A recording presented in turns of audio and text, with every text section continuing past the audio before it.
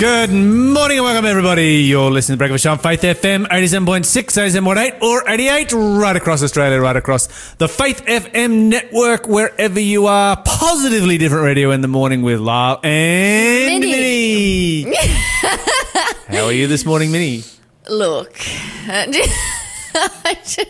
I felt like I was doing like I didn't even mean for that to come out. A box's introduction right there. Yeah, look, I think my days are all turned up. So, because I was here all yesterday and I'm normally not.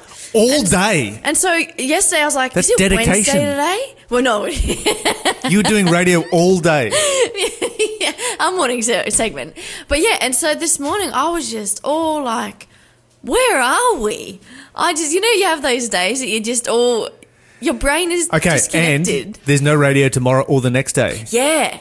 So you're here all day on Tuesday, which is just, that's different for Minnie, and then no radio. Okay, so we will have radio. Oh, okay. But we won't be here. Robbie Bergen will be here. Oh, cool. With his new show. It's a brand new show. So we're really trying to that's exciting. Build up the a profile for that new show, and we will have no electricity. Brilliant. So Newcastle studio has no electricity, but Queensland studio, they're just smashing it out. So Robbie's coming on and he's just going to go hard. Hey, that's what we'd like to hear. Yeah. What are you thankful so Robbie's for? the new guy. Yeah. Currently operating out of Queensland because of COVID. Supposed to be operating out of Victoria, can't get in. Right. Probably doesn't want to get in. Probably let me stay as far away from that place as I can. But yeah, that's going to be the next couple of days. So yeah, you guys are going to be probably a little bit... you can be glad we're gone. It's going to be amazing. A special treat for a couple of days. Yeah, might like the switching it up. Yeah, might like Absolutely. it. We will be back though. Yeah. Just because we love you guys. We miss you guys. But it's a long weekend this weekend too, hey? Extra long for us. For you and I Yeah. and Liam, extra long. You're listening to the Breakfast Show podcast on Faith FM. Positively different. Okay, Minnie, tell us some positively different news this morning.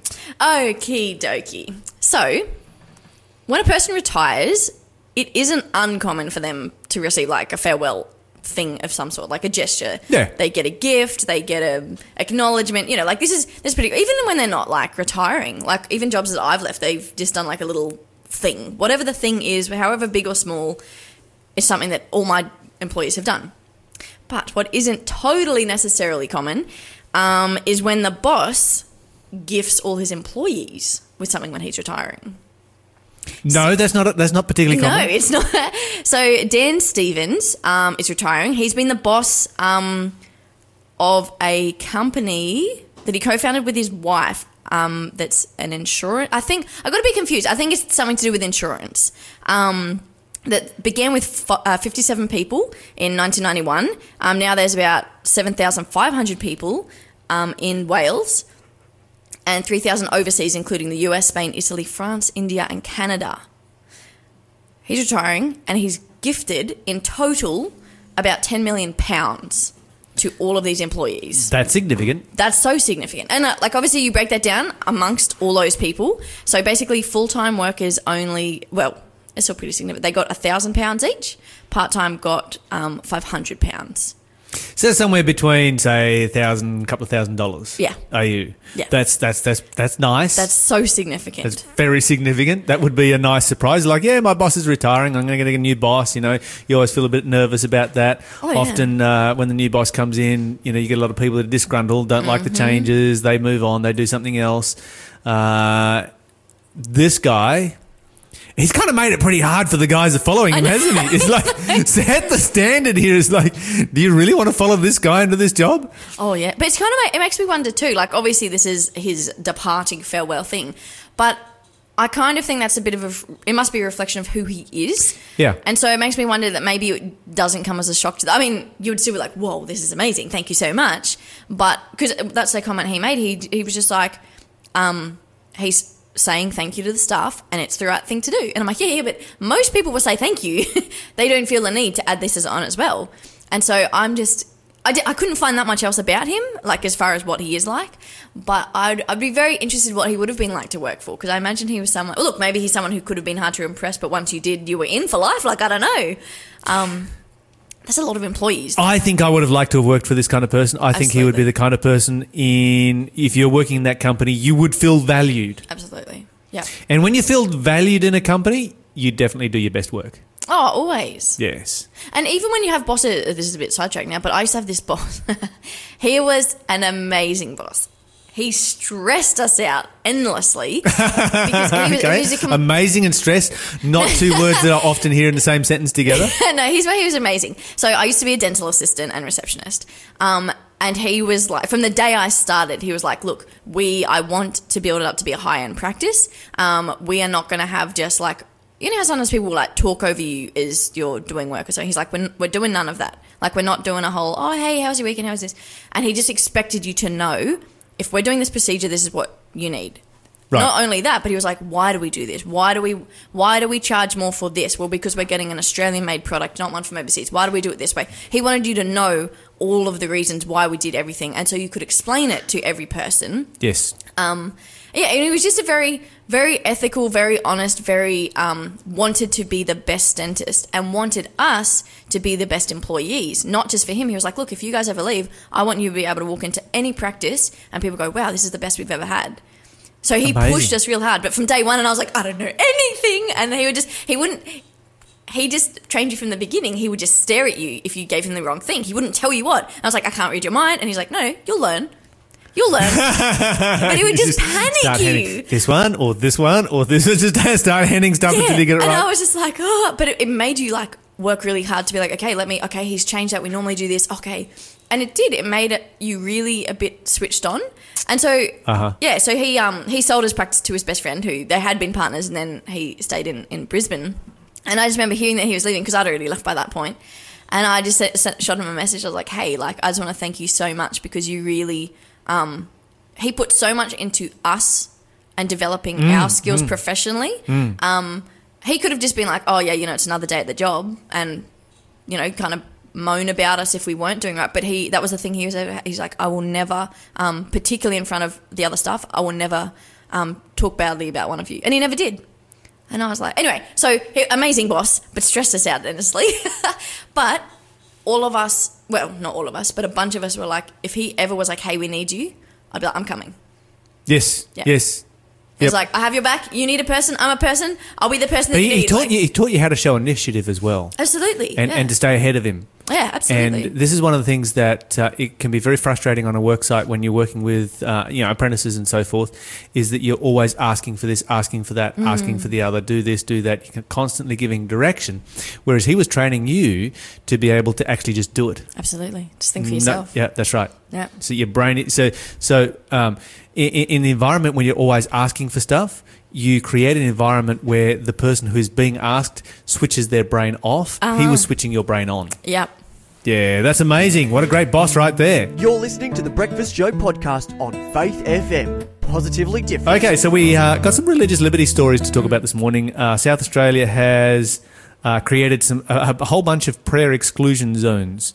In other words, zones within their state in which it is legal to engage in any form of prayer, including silent prayer. Wait, what? Yes. I mean, how dumb is that? How are they going to stop you from silently praying? How are they going to police this law? Yeah, what does anyone daydream? Are you silently praying? Like, and who's going to say, oh, yes. I guess a Christian would confess, but because that's what you do. You tell the truth as a Christian. But seriously... Laws that are impossible to police are dumb laws. Well, it doesn't make sense why they exist in the first place. Okay, so these are in existence. These are 70,000 square metre zones around abortion clinics. So it's illegal to pray anywhere within the vicinity of an abortion clinic. Pity, help you if you live next door and are a Christian. It's like, what are you going to do? Wow. Yeah.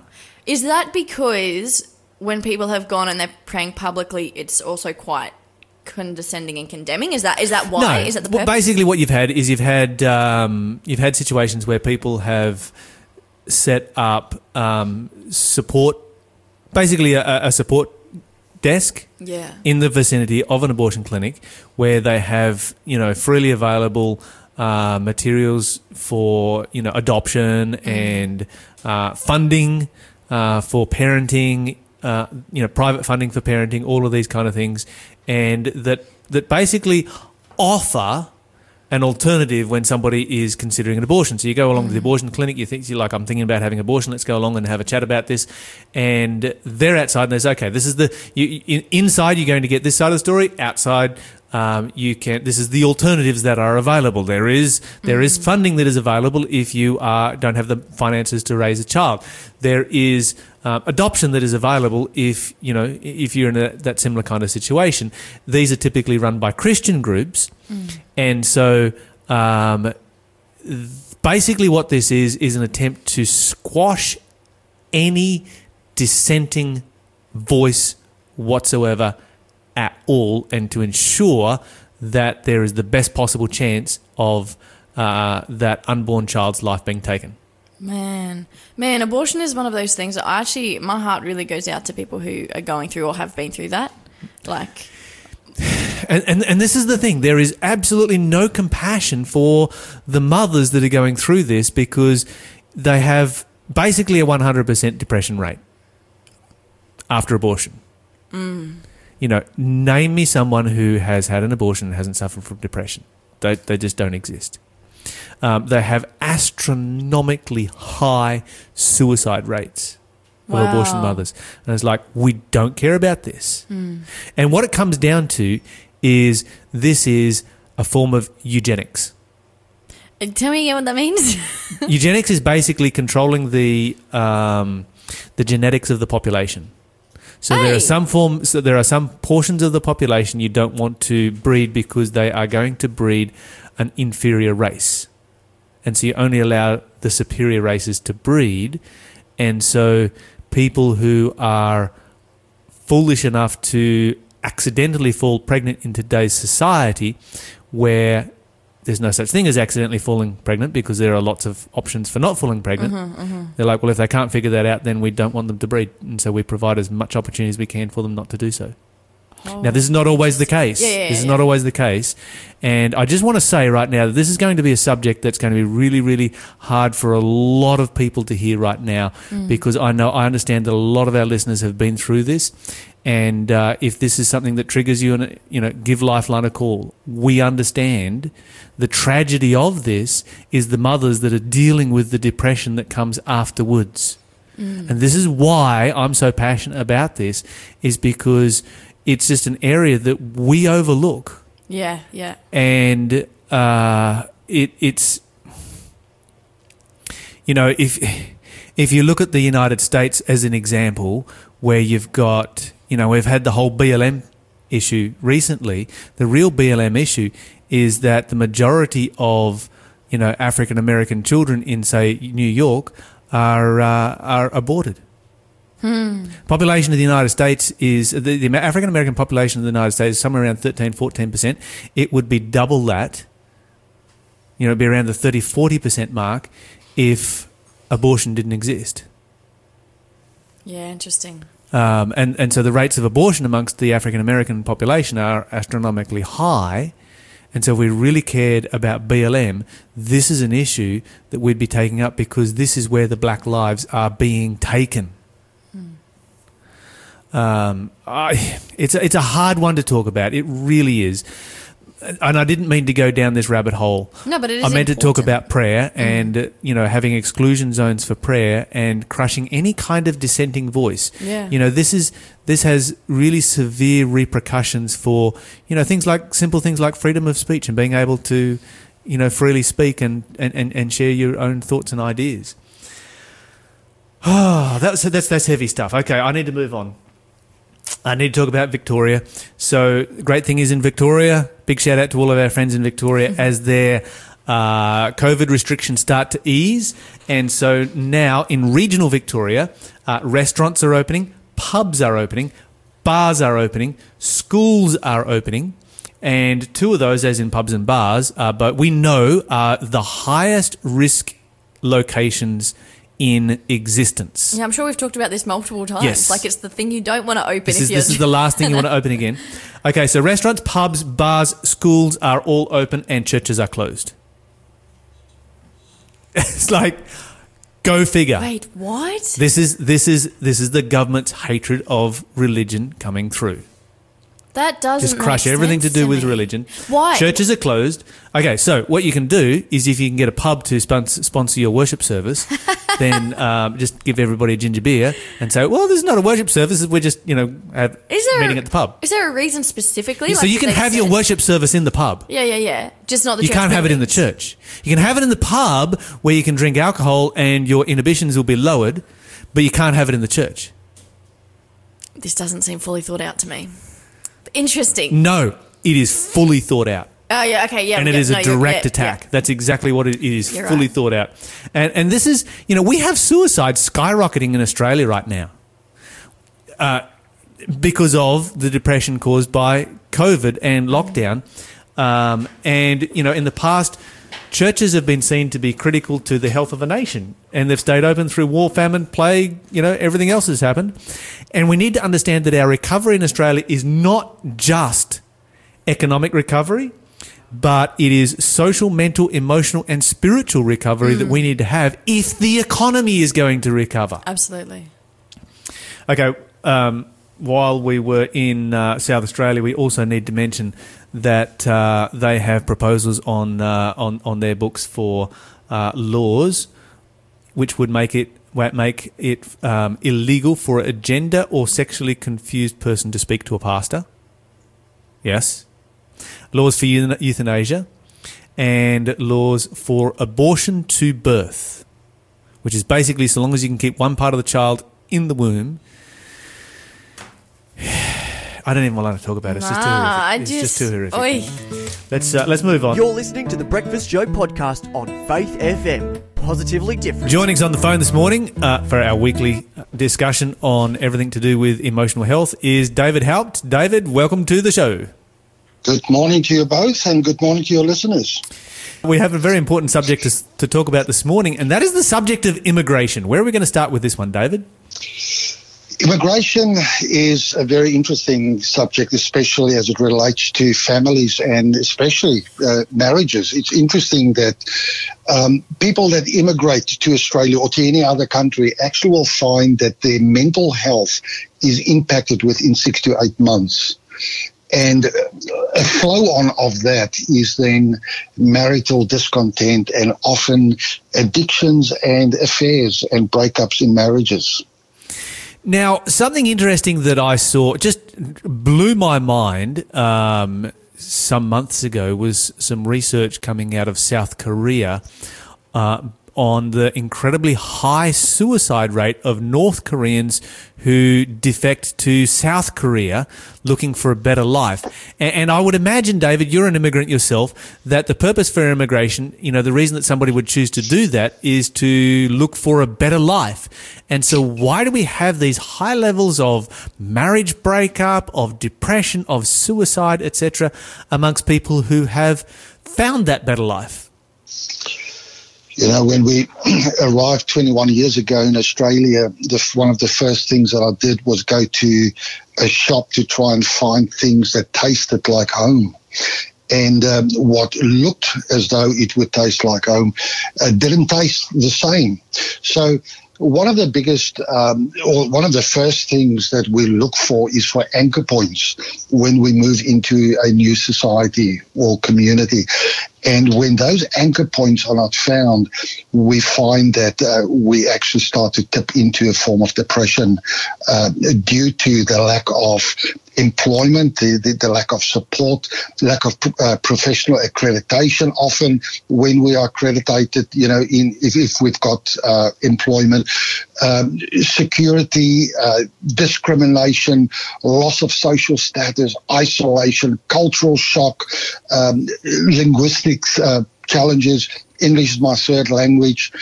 So there's been enormous adaptation that takes place for an immigrant. And because they are disconnected from a support base, which normally is their family, where do they turn to? And this is where suicide eventually becomes an option. Okay, so even in situations like Korea where you've basically crossed an imaginary line. Well, it's not an imaginary line because they've actually made a line across the country from one side to the other. But, it's the same. You're the same nationality. You speak the same language. You write the same way. You have a similar culture. Even in that kind of an environment where it's very, very similar, people still find it very incredibly difficult.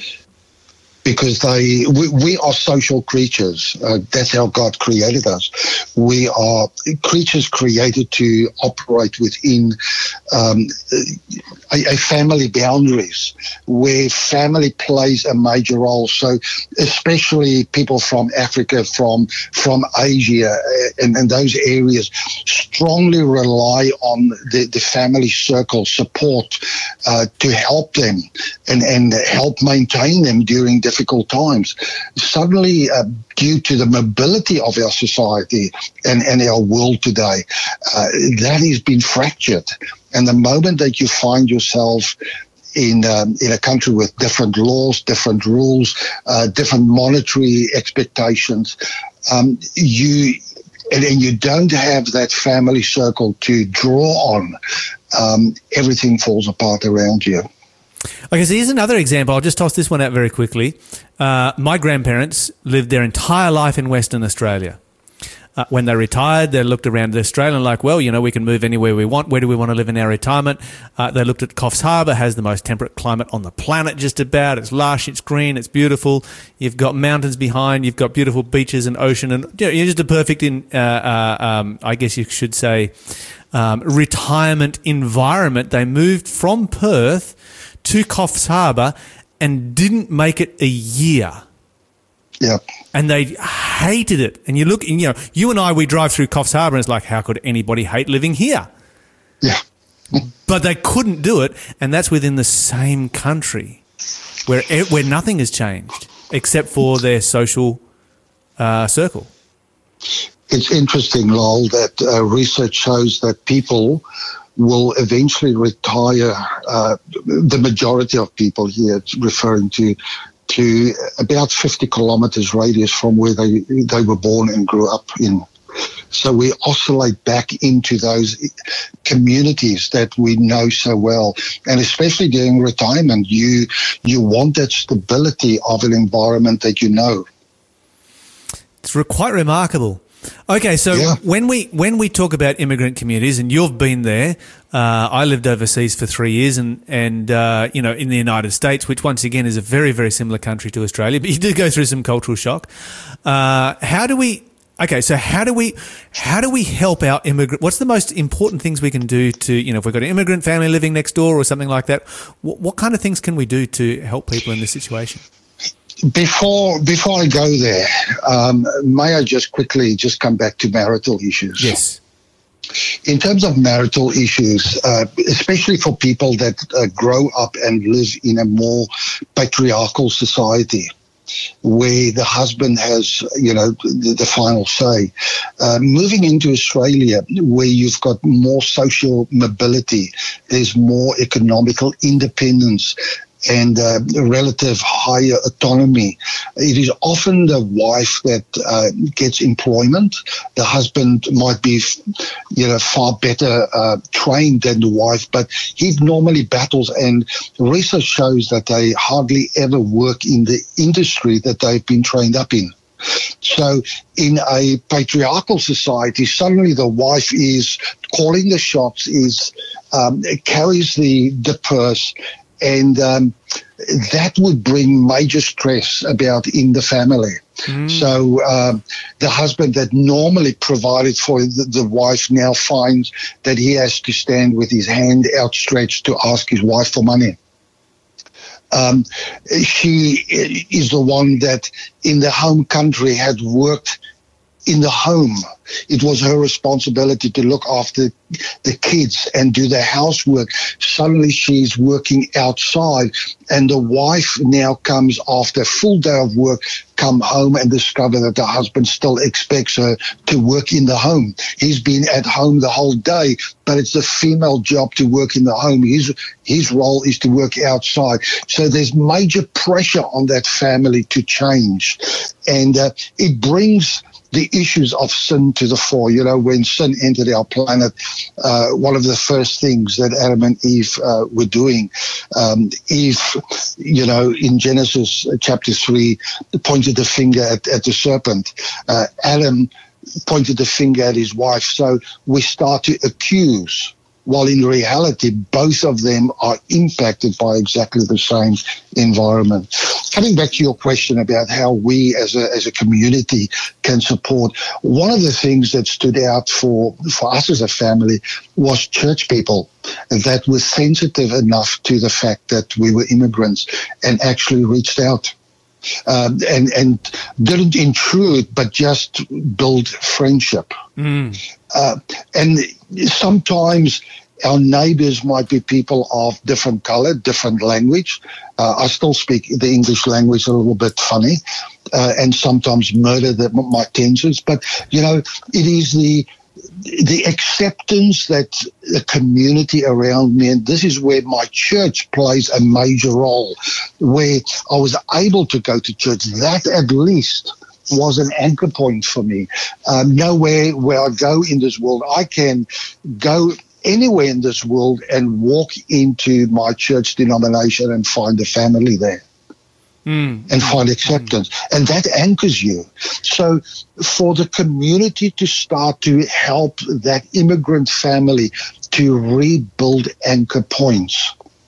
It's interesting, Lyle, that the research shows that while fracturing of relationships takes place so easily for immigrant families, that there's also the opposite that can take place.